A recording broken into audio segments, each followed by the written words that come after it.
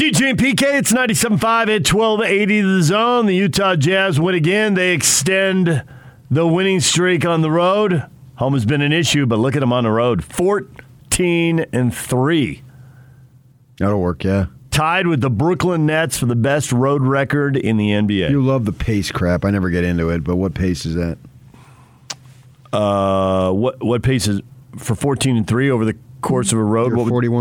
You're 41 road games. If you're 14-3, what pace you on to win? You got me. Yeah, but you love that crap. Sorry, I don't have it. I mean, can you figure it out? I didn't realize you'd have it off the top of your head. Okay, I'll get it. You would for take you. a second, and I didn't need. I was going to say probably 34 or 35 wins, somewhere in there. No, probably 33 or 34. I'll figure it out. I'll get back to you. They're on a 60-win pace for the season as a whole, and the Suns and Warriors even better than that. Well, the Jazz are only a game and a half back. Yep, they're right there. They're right there. Picked up a game on the Warriors because the Warriors, that was shocking. The Warriors scoring 82 points in a loss in Dallas. I mean, they're going to lose some games, but I wouldn't think they'd lose 99-82. And there it is. Yeah, but if you're going to suck. You're not going to suck very long, and you're going to get a big boost with Thompson coming back. Yep. And Steph Curry was 5 for 24, and there aren't going to be many more of those nights for him. I'm sure he was forcing it a little bit, knowing that it was a national TV game, and people were talking about Dirk Nowitzki. Did you hear what Barkley said? No. He said he saw, I don't know if it was in the States or overseas, he saw Nowitzki play as like a 16, 17-year-old. Uh-huh. And he told him that right then, he said, I'll give you anything you want to come to Auburn. You name it, I'll give it to you. Oh, yeah. Right. Yeah, Nowitzki wasn't any of the college thing, straight to the pros. He did go straight to the pros, but you don't know. I mean, he just Detlef Schrempf and some other German guys have come over. Other guys have. Christian Welp. Christian Welp. What a fun name to say. Nikolaus Skidishvili. Is he from Germany? No, I don't think he's from No, Germany. he's not from Germany. Oh, you're just talking about fun names. Fun names, come on. Okay. Sharunas Marshallonis. Yeah, That was a fun name. There you go. Tough kid. His son is on St. Mary's. Oh, really? He is. Yeah. Nice. Who were supposed to play BYU Saturday. but Hopefully he can come off. But The St. Mary's Santa looking Clara likely. game tonight has been canceled. canceled, right? Postponed. So we'll see. Yeah. I believe his son is a freshman He is. there. He's in the rotation. He may even be starting for and St. Mary's returned just about everybody off their team last year. But Marshallonis Jr., I don't know his first name, but I know he's on that ball club. He was actually a fun player to watch. Yeah, Big time. So I think it's great for the game to see these foreign guys come over and be stars, not just be one-trick ponies, but be big-time stars. And obviously Nowitzki is the biggest star that the Mavericks have to offer, and he got him. It's almost like it's cute that he got the one title, not 3, 4, 5. Why? Because he had to struggle to get there. Yes. You know, he was MVP. They got knocked out in the first round. Right, but lots of people who've gotten 3, 4, or 5 still had struggles. I know. I get that. I guess you can argue he had more. But the desire was to get to the mountaintop. Uh-huh. And he got to the mountaintop. In my mind, that you got to the mountaintop that one time with basically a ragtag team.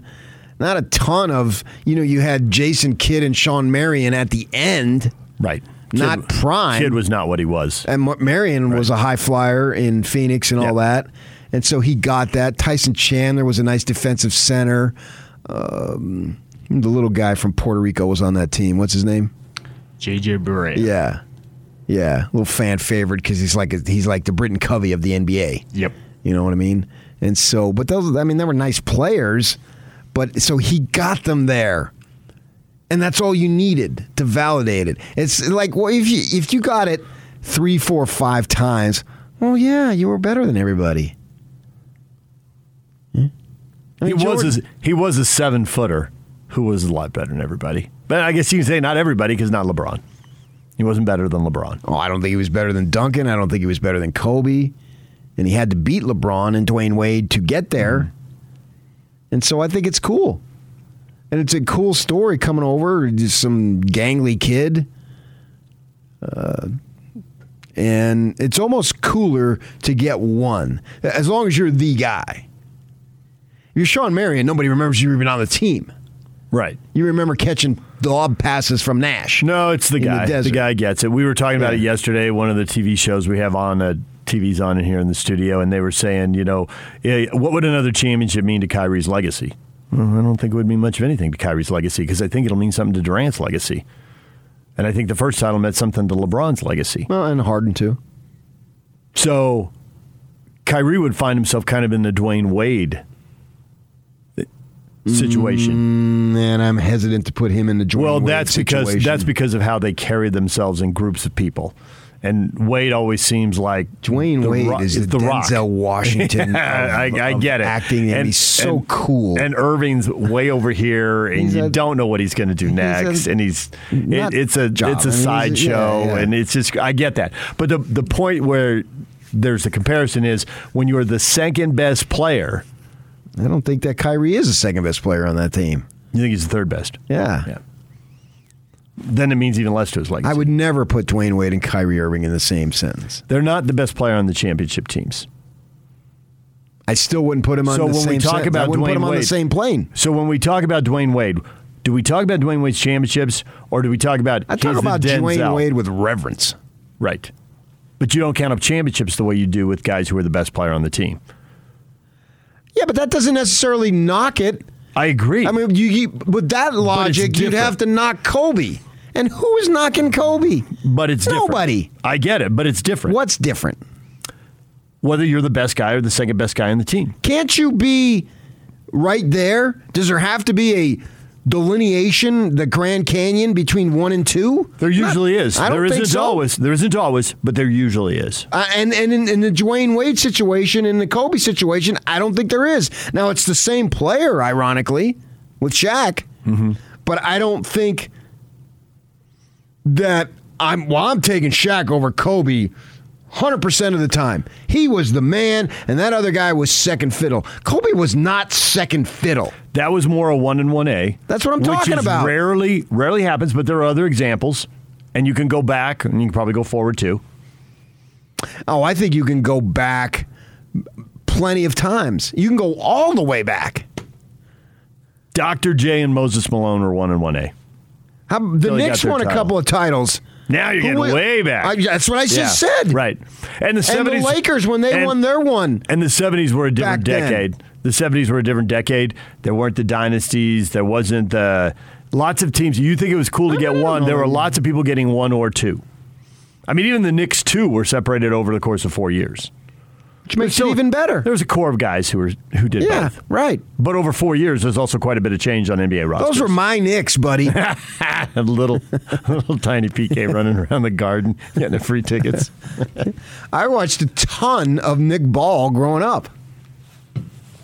I knew all of those guys. John Gianelli coming off the bench. Okay. It's funny because even as a kid, I watched a ton of Knicks, and I knew all about the Knicks, but I never lived and died with them. But I was a fan. But I was even as a boy, I took fandom different in the manner that is normally associated with fandom, although I watched Nick Ball all the time. And it was a big, big deal with Red Holtzman and the Knicks and going to the Garden as a boy. You would have thought that I was literally going to heaven. Christmas morning. Are you kidding me? Man, wow. And the one time I went over the Christmas break, and it was a matinee, and I had a dentist appointment before, and I was so excited I barfed on the dental assistant's hand, who happened to be my sister. And the dentist, you know who his name is? Dr. Rappaport. That's a fun name. It's Dr. Rappaport. Yeah. So those guys, I mean, who was the man then? And I don't differentiate the... Walt Frazier. He was the man, sure. But there was a lot of men. Yeah. Earl Monroe was a big part of the second team, but he wasn't on the first team. No, they had Dick Barnett. Okay, now let's bring it back to somebody that other people remember. I remember. I know you do. I know you do. He's a left-hander, shot a jump shot, and he curled his legs back up. Yeah, absolutely, man. So I don't know that there has to be a difference. Like here, if the Jazz get it, are they going to have the man? I would say no. We'll have to see how the games play out because that will sell who it is, but I get your point. That Rudy is so dominant at one end of the court, and we assume if they win a championship, Donovan will be dominant at the other end of the court. Rudy has to be dominant for them to win? Does Mitchell have to be dominant for them to win? I can answer that by saying no. Not in every game. He's going to have to play very well, right? Obviously, but there'll be a night where Bogey goes for 36, like he went for in Denver last night, and so not every night. You won't be the leading scorer every night, but Rudy will be the rim defender every night. He has to be. He does. Yes, he does. And I think but I don't think they're going to win a title with Donovan scoring 22 points a game and shooting 32% from three and 44 from the floor. I mean, he's going to do what he did against the Clippers. He's going to go 39-9-9, or they're not going to win the title. 39-9-9 is awesome, right? But he's going to do that if they're going to win the title, just like he went for 50 whatever in the bubble. Then he would be the man, right? But not every night. So I can't guarantee. Like Kobe gets his 5th title. And Pau Gasol's going off in the 4th quarter of Game 7, then Kobe's hugging him and saying, you saved us and you bailed us out. But see, that's part of being the man. Kobe's still the guy. That's part of being the man. It's like Algier against SC. He's gassed, and he knows he can't do what he can do. Right. So get somebody else in there. So Kobe being the man, and I think Mitchell would fall in that same category if Bogey or whomever has really got it going on, you've got no problem deferring. Yeah. Because, and that was the ultimate of Magic Johnson. He could take over. Magic Johnson understood that better than anybody in the history of the game. I just saw an interview that when he hit that hook shot, that other stuff had happened, and he was like, "I'm bleeping shooting the ball. I'm not passing this ball." And so they go slow motion, and they interview Kareem, and Kareem's like, "I was wide open. I had a layup or a dunk." He did not have to shoot that shot, but Magic already decided, I'm not passing this. I'm making this shot. I'm not trusting anybody else. And so when Kareem's talking, they slow it down frame by frame. And I've seen that play a million times, and I watched it live when it happened, and Kareem does come wide open. And I don't know why I didn't see that. But you're right. He deferred a million times and passed the ball and trusted.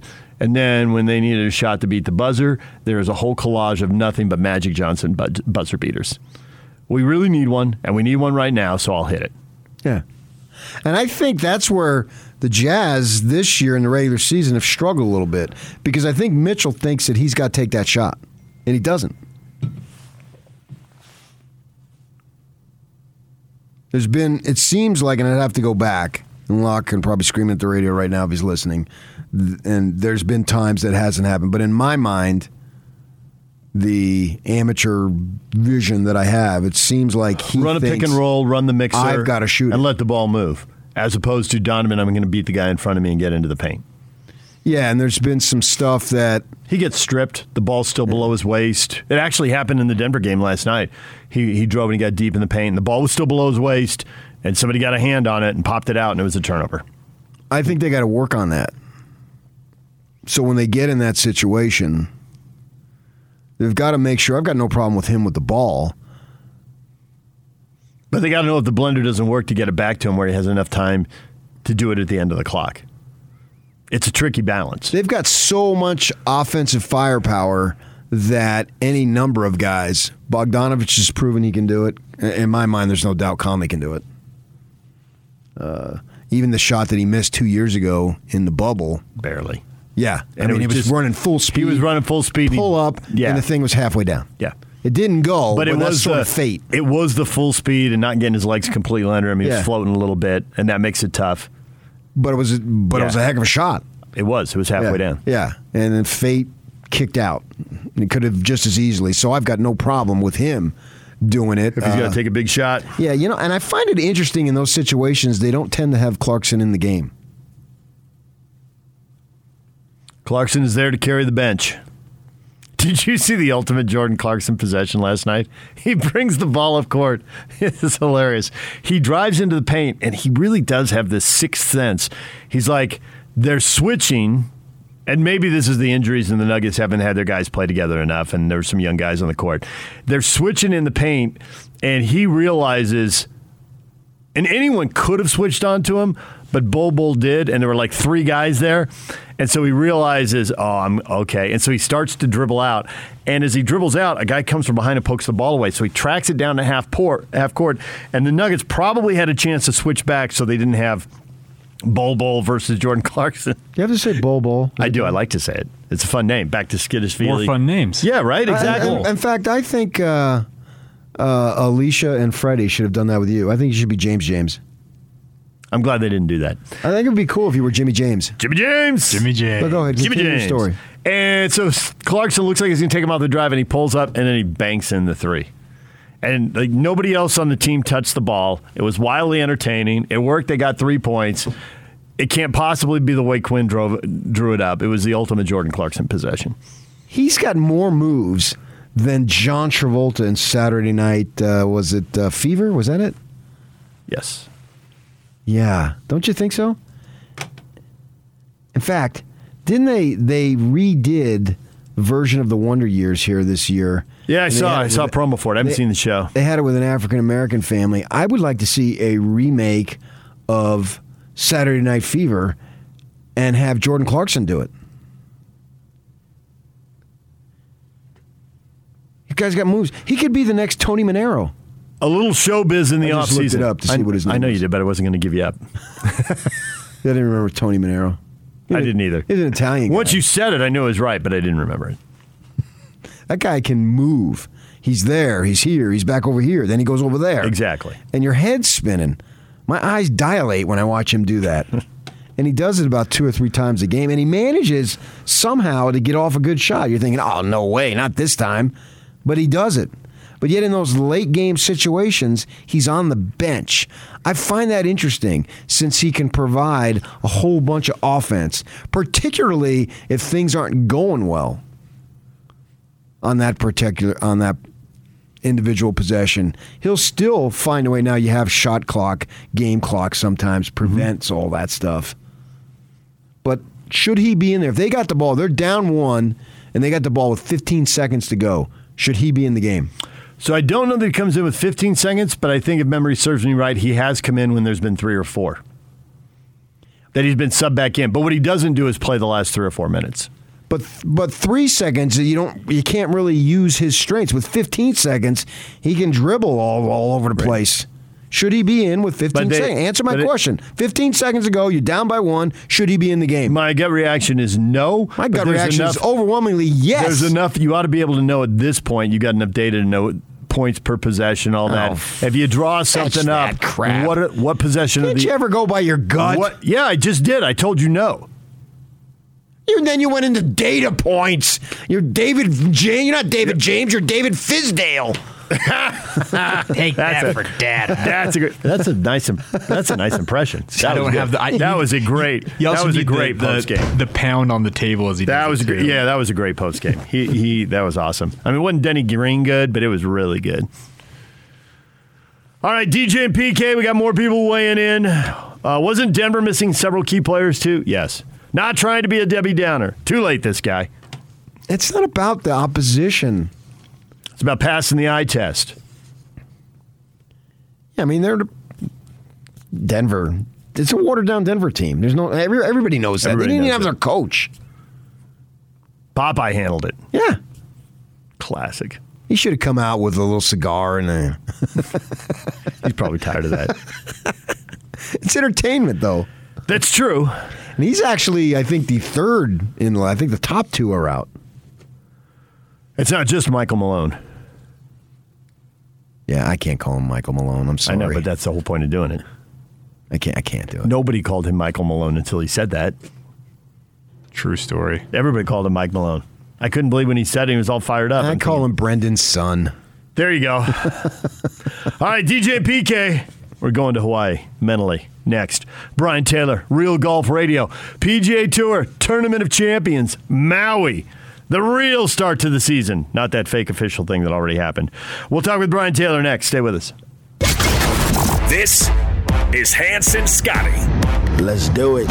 David Locke. Our defensive issues are real. Like, I'm not going to sugarcoat that, right? Like, we've got to figure some things out defensively. Go look at us against the home court teams and what our defensive ratings have been this year. It's not good. We're not good if Rudy's not bailing everyone out. We're not good when Rudy's off the floor. We got to figure this out. Like, I don't know how we're figuring it out, but if you want one issue to look at, it's going to be the separator of whether or not this team wins the championship or not. That's going to be it. What kind of a show is this? Catch Hans Olsen and Scotty G every day from noon to 3 on 97.5 1280 The Zone. Powered by KSLSports.com. DJ PK, it's 97.5 at 1280 The Zone. Time to bring in Brian Taylor, Real Golf Radio. Golf is back in the news. Sweet. The weather is good somewhere. Maui, as it turns out. Brian, good morning. J.J. Barea is the Britton Covey of the NBA. That is the line of the day right there. You like that? I almost drove off the road. I was laughing so hard. That was great. Well done, sir. Thank you.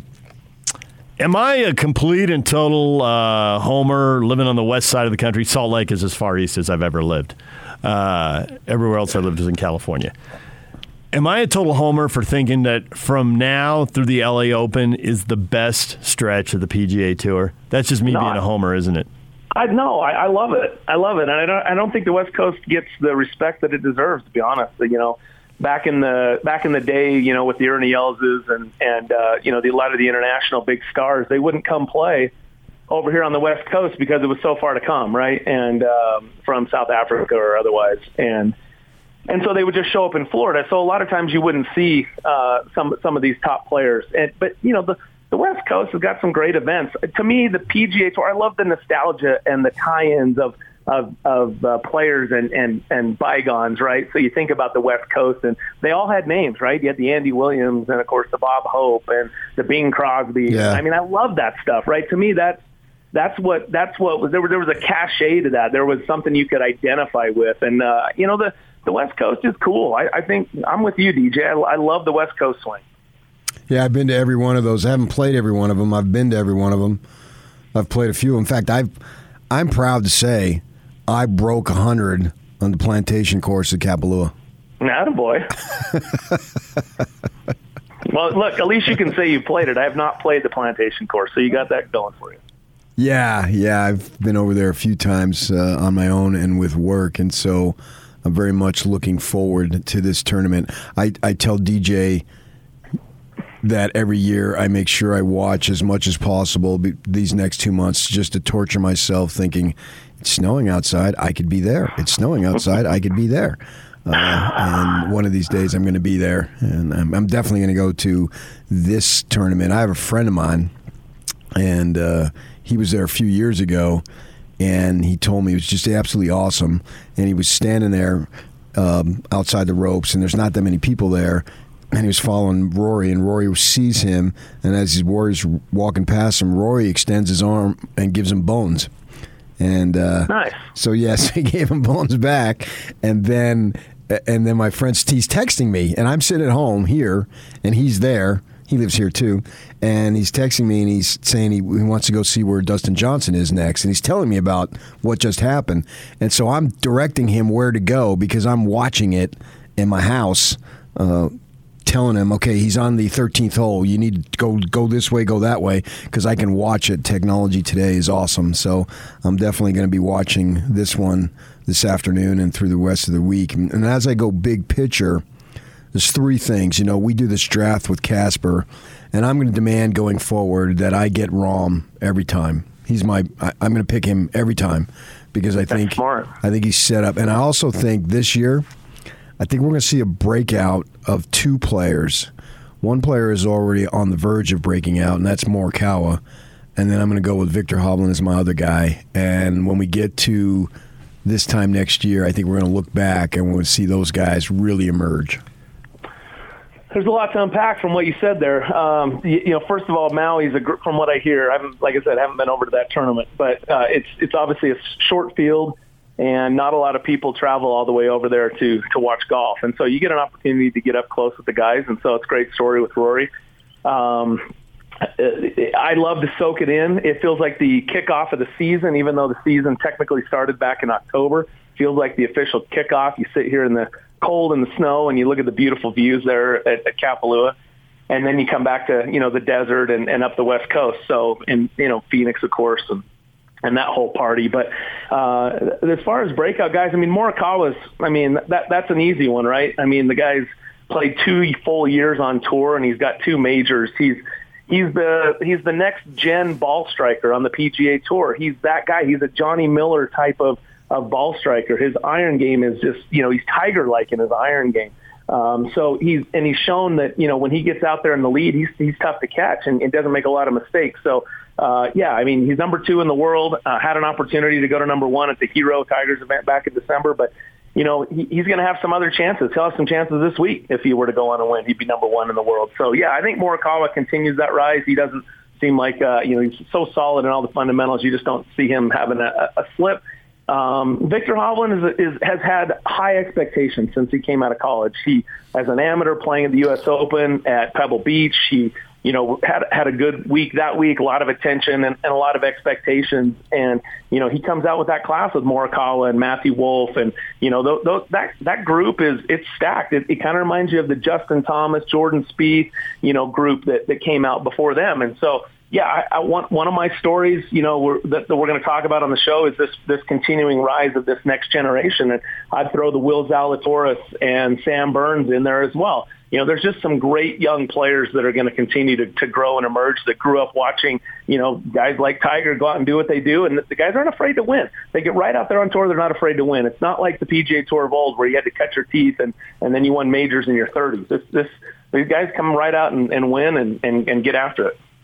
So what about the guys and the generation that now is moving into their 30s, even if they aren't all there? The guys who came out and cut their teeth and won 2, 3, or 4 majors, and they can add to the list. They can make their name in the game, or they've had some injuries. They've made a lot of money. Maybe they got married and their priorities shifted, but are they set up for big years? You can start with Rory or Jordan or wherever you want. Yeah, I think Battle of the Stars is, and I think we've got a lot of them. Rahm, Morikawa, JT, Spieth, McIlroy, DJ, Xander, Patrick Cantlay, who's coming off a 4-win season and the FedEx Cup champ. Bryson and Brooks, Tony Finau picking up his 2nd win. So all those players that were on the U.S. Ryder Cup team, the momentum they're going to take and the confidence out of that, I think is going to be massive this year. So I think you're going to see all those guys battle, along with the younger guys that we just mentioned with the Hovlands and Zalatoris, Wolffs and Burns and that. So I think, starting with Rahm, look, I'm with PK. I think you should pick him every time a major comes around. He just came off his first win there at Torrey Pines. He's massive. I was watching a Callaway product launch feature, and he and Xander were on the tee box together. And Xander's not as big as the trunk of Jon Rahm. The guy has just got so much power, and he seems to be maturing. He's a dad now. It seems to settle him down. He seems a little more grounded, and trying to control that temper that cost him, I think, a lot of tournaments early in his career. But he's got so much talent. So yeah, Jon Rahm's number 1 in the world. Does he hold on to it? Is he a dominant number 1? I think that's going to be an interesting storyline this year because, again, as you mentioned, Morikawa can take that over, and I think you'll see more of a carousel of that number 1, not because of a negative commentary on not having a dominant player, but I think you've got such great players in the aggregate. You're going to see, more parity. I think Justin Thomas is going to have a big year. You got the Players Championship win, shooting 64, 68 on the weekend. He had 7 top 10s. Jordan Spieth seems to have found his stride, got back in the winner's circle. He's a new dad. He seems the swing is coming back. He's making those putts again, that he was really famous for back in 2015, 16. Rory McIlroy is, that guy, he's coming up on Augusta. It'll be now the 8th time, I believe, that he's had an opportunity to complete the Kerr Grand Slam by winning the green jacket. And that's going to be a big storyline going into Augusta. DJ, is he? Look, the guy was the leading points. What did he go 5-0 at the Ryder Cup, and yet kind of had a down year for a guy like Dustin Johnson, who was most recently world number 1. So those are some of the storylines, and then I expect a lot out of Tony Finau. Again, what will happen after his back-to-back missed cuts in the summertime at the U.S. Open and Travelers. He averaged 68.5 over his last 6 events, including that win at the Northern Trust. His putter's looking better. So lot of good storylines, and, of course, everyone wants to know when Tiger will come back. That'll certainly dominate. I think parity is a dangerous word, though. It sounds good, and if you're into it, if you're hardcore, parity is great because you're there. You're there all the time. But for the business aspect of it, I wonder how good parity is, because I don't know that we'll ever have a time, and it's impossible to say that, but I'll say it anyway, that we'll have a time of interest in golf that Tiger Woods brought. I don't know that we'll ever be able to recreate that. And there wasn't parity, but yet it was like a golden era because he drew so many people in. So from the business side of it, and golf is basically a niche sport. I love it, and it's not a niche sport to me, but I get its place on the sports spectrum. Do they really want parity from a business standpoint, or do you want the one dominant, or maybe you have a second guy so you have like a Magic and a Bird type of thing in the NBA's glory days? You see where I'm going with that? Yeah, no, exactly. And is it too early to throw Charlie Woods' name out there? Just asking. Oh, that's what I was going to say. Yeah, I meant to say that. Yeah, Woods is going to break Nicklaus's record. It's just going to be Charlie. I mean, come on. My goodness, that swing is a thing of beauty. You know, look, to your point, there wasn't as many eyeballs on a PGA Tour event as there was with Tiger and Charlie, you know, on a hit and giggle. I mean, it's just, Tiger does that, right? I mean, he there's not going to be another Tiger. And it's interesting that you said that you don't know there'll be another era of excitement like Tiger brought. And I think it's because Tiger completely turned the sport on its ear. I mean, you remember the first interview we did with Curtis Strange? He goes, "What's your expectations?" And he says, "My expectation is to win." And Curtis laughed at him on camera. And he says, "You'll learn." Well, we learned, right? We all learned that Tiger was different. He turned the sport. He took the Craig Stadler.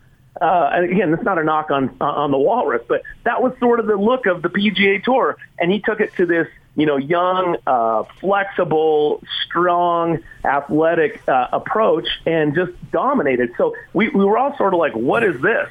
And Bryson's done that a little bit, but he hasn't dominated the sport like Tiger. He hasn't taken over the sport. So I only put that as context because I think it's an interesting point, PK. Let's say the next Tiger, quote unquote, comes along and he starts doing Tiger-like things. Are we going to be as interested, or are we going to be like, yeah, we've seen this? It's not going to turn us on its ear like what Tiger did to the PGA Tour. So that's my first comment. Second comment, I think that Tiger is still in the game enough, still popping in his popularity. And then this young group, I think there's enough stars that maybe they could make that up a little bit with the parity, a little bit, because the PGA Tour is in a good spot. On the women's side, we've got Nelly Korda in the U.S., number one player in the world. Okay, she is outstanding. She's got a terrific swing, and she's the first American, can you believe this, to hold the number one spot over from one season to the next. I mean, you got to go back to Nancy Lopez days before we saw anything like this. And so I think for where the women's game is, having a dominant American player like Nelly, who's very popular, I think having someone like that people can say, hey, is Nelly playing? I want to tune in and watch that. Like what we thought Michelle Wie would do, like we thought what Lexi Thompson would do. I think that's important where the LPGA is right now. That star power is important. The PGA Tour, it's always important, but I think there's enough of a group of them, and that I think, does that make some sense? Like, I think that the group can hold their own just a little bit. Well, you talk about Nelly Korda, it's like Ginger or Marianne. Are you a Nelly or a Jessica? Well, I'm not going to take it to that, but that's her sister. I understand that's her sister, but I mean, Nelly looks like, if I was betting on the two, I would probably bet with Nelly. She seems to be, she is the number one for a reason right now. And when you said the Walrus, you know what I thought of? Craig. Cuckoo Cachoo. Wow. And he's the Britton Covey of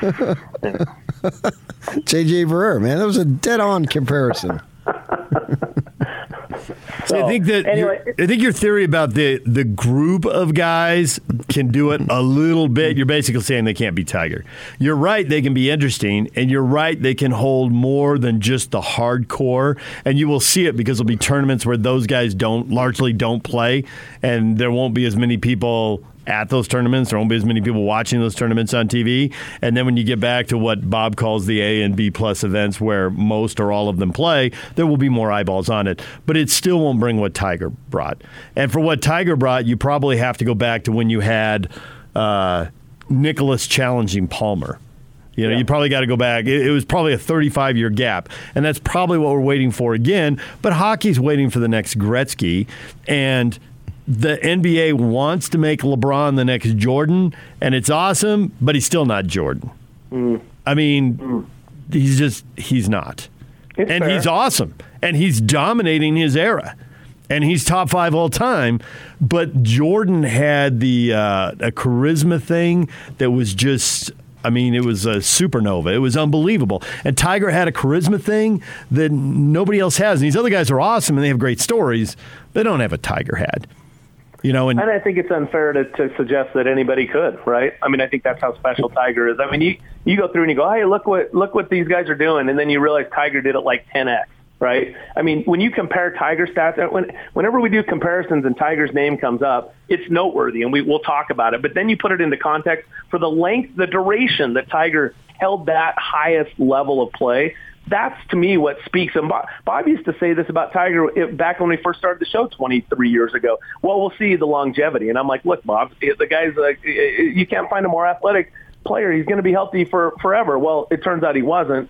But, still, for him to maintain that level of play for a whole decade, you don't see it. And Phil Mickelson's a little bit that way, too. He didn't have the dominating game because of Tiger, obviously. But still, to pick up 45, 46 wins over the span and really not have any major injuries, it's, what Phil did at the PGA last year was super exciting for golf. And I think, that's kind of a cool part of the game is you never know when that can happen. And we never know if that might come back, and Tiger might do that at some point in time. So people will tune in to see that too. And I guarantee at some point this year, Tiger's going to tee it up based on what I saw last month, which shocked me. I think we'll see Tiger tee it up sometime this year, maybe St. Andrews, which is relatively flat walk, and it's the 150th Open Championship, and obviously he's won a couple of Opens there already. So that might be someplace we see Tiger with. But when he does, it'll be crazy what people will tune in to see.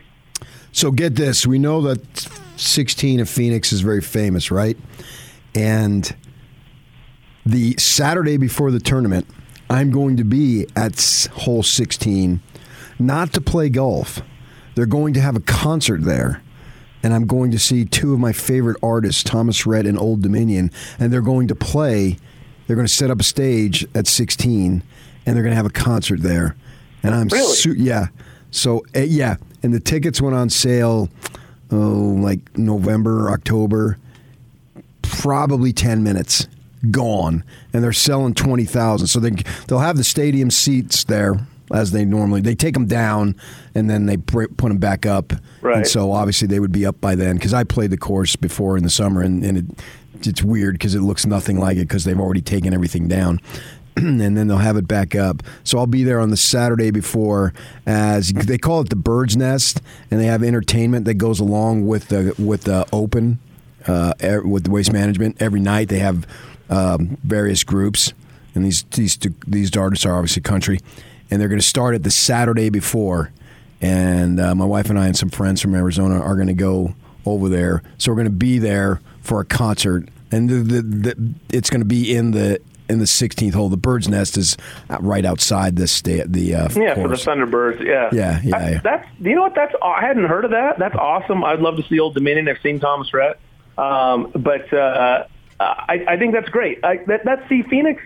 Phoenix is unique, right? Phoenix does PGA Tour golf different than everywhere else. And I love what they're doing. They're expanding that. They're bringing people to the golf course to watch a concert. I think that's outstanding. That's great stuff, great innovation. More chances to get people on the golf course, the better as far as a Grow the Game initiative. So I think that's totally cool. Get the party started Saturday before. That's tremendous. And to bring it full circle, maybe that's why I like the Western Swing so much, because there's so many distinctive courses and distinctive tournaments, and you get in the middle of the year and they all kind of run together in my mind. A little bit. I think there's more character to the West Coast. I think the Florida courses, do you really know the difference if it's, the Valspar versus... But Phoenix, Maui, Pebble. Bay Hill. Bay Hill, obviously. There's a few that, stand out. Right. TPC Sawgrass, right? Obviously. So real quick, just a quick plug. So obviously Augusta hosting the Masters as it does every year. The PGA's at Southern Hills in Tulsa. Tigers won there. Keith Goosens won there. U.S. Open's at the Country Club at Brookline. That's the greatest game scene. Francis, we met. The 99 Ryder Cup there with the big comeback, Justin Leonard's putt. So that's going to be fun to see. We haven't seen, I don't think, an Open there since the 80s. And then, of course, the 150th Open at the old course at St. Andrews. So should be a fun year for golf. And then President's Cup at the end of the year. So excited to kick things off this Saturday on the show. All right, thanks. We'll talk to you then. Thanks. Appreciate it, guys. Brian Taylor, Real Golf Radio. We'll talk to him around the majors with Bob Casper. You'll hear them on Saturday mornings right here on the Zone Sports Network. DJ PK Bowler's going to join us in about 10 minutes right here on 97.5 at 1280 The Zone as the Jazz win in Denver and get ready for Toronto. Bowler's coming up. Stay with us. The new Zone lineup is here. With the best coverage of the sports you love and the teams you can't live without. Catch DJ and PK mornings from 6 to 10, followed by Jake Scott and Ben Anderson from 10 to noon. Get your daily fix of Hans and Scotty from noon to 3. And then the Zone welcomes Unrivaled with Alex Curie and former NFL quarterback Scott Mitchell to the team. Weekdays from 3 to 6, live and local. All day, every day. This is 97.5 1280 The Zone, powered by KSLSports.com. DJ and PK, it's 97.5 and 1280 The Zone. We're going to talk NBA basketball with Craig Bolerjack, TV voice of the Jazz, in our next segment here in just a couple minutes. There is college hoops tonight, PK, and I'm curious. My expectations for BYU are really low. The 12-3, which is a good record. It's got to be tournament, man. They don't have their big guys. The league does look a little better. Are they going to drop games along the way here? They got Pacific tonight. Doesn't matter. They got to be an NCAA tournament team. BYU TV tonight, 7 o'clock to see BYU and Pacific. It's supposed to be St. Mary's on the weekend, but St. Mary's can't play Santa Clara tonight, so this might be the only game of the week. I don't see how you don't think anything but NCAA tournament. Utah, no. Different situation. Utah, BYU, yes. 8-6, hosting 5-6 Washington tonight. The 11th and 12th place teams in the Pac-12 are getting together at the Huntsman Center at 7:30. And I realize you were gutted with your big men. I get that. And a Triori kid is like a Charles Barkley. It reminds me, we can bring it up with Steve Cleveland. It reminds me of, what was that guy's name? Celeste Rivers back when Steve first took over. Undersized guy trying to play in the post. But so what? I thought watching that first game he played when he got the start in Hawaii and he just went berserk right away, right in the first half. He was just dominating. I thought they got another Kenny Young on their hands. Different kind of player. Still undersized. Yeah. But Kenny Young wasn't way as thicker. Yeah, Kenny Young was not nearly as thick as Traore. So they've got experience. They bring in experienced guys from the portal. Barcelo. Do they have enough scores? I mean, Barcelo, I count on him all day long, but then after that, it seems hit and miss. I mean, Lohner's got to get going. He hasn't progressed to the level that I thought he would based on what I saw last year. We thought he'd be scoring more. I don't know what the deal is. I'm not sure. He'll defend and rebound. But I'm not going to write it off either. He's got to get going more. The Jazz last night, right? They got some guys out, so other guys say, "I got this." All right, now I need Lohner to say, "I got this. I got 2 big guys out. I got to step up, so I got this." So, but I think they've got to shoot for NCAA tournament. Anything less is a disappointment, and that's what Pope has established, right? He's 2 for 2, right? This is his 3rd year. Right, and obviously even though they didn't have a tournament, that was a tournament team. So yes, I would count it as 2 for 2, even though they didn't seed or play games. And I think it's important to go this year to build it up because, man, I haven't spoken to the basketball coaches. You don't have to. But the transition that they're going to make, I've spoken to football coaches, and the transition they're going to make is going to be tough. But you already know looking at the Big 12. The Big 12 is awesome. How's Baylor doing? It's a bleep. This is going to be a bleep for these guys, man. There's no other way to say it. It is. So they've got to get 10. I think they can. The good news, I expect they're a recruit because basketball obviously can make a difference. So, yeah, go now, go next year, and then ride into the Big 12 on basically a 4-for-4 NCAA tournament thing. And I'm not expecting them to have success in the NCAA tournament. It's another story, but get there this year. Well, it's got to be the goal. I just don't know how realistic a goal it is. And it's hard to say because they haven't been playing regularly since they lost their bigs against good competition. There have been some games that have been scheduled wins, and there's been a couple games with good competition, and then there's been a couple games canceled. And so that mix, it's hard to see them in any flow. But it's to your point about the Big 12 transition, well, they're sitting on 5 ranked teams right now. Yeah. Baylor's undefeated, and there's 3 one-loss teams in Kansas, Iowa State, and TCU. You know, in football, at least you can say, well, Oklahoma's going away. So you're losing one of the big dogs. Oh, yeah, but you're getting Cincinnati and Houston, and they're plenty good enough. All right, DJ and PK, it's 97.5 at 1280 The Zone. Bowler is coming up next. Stay with us.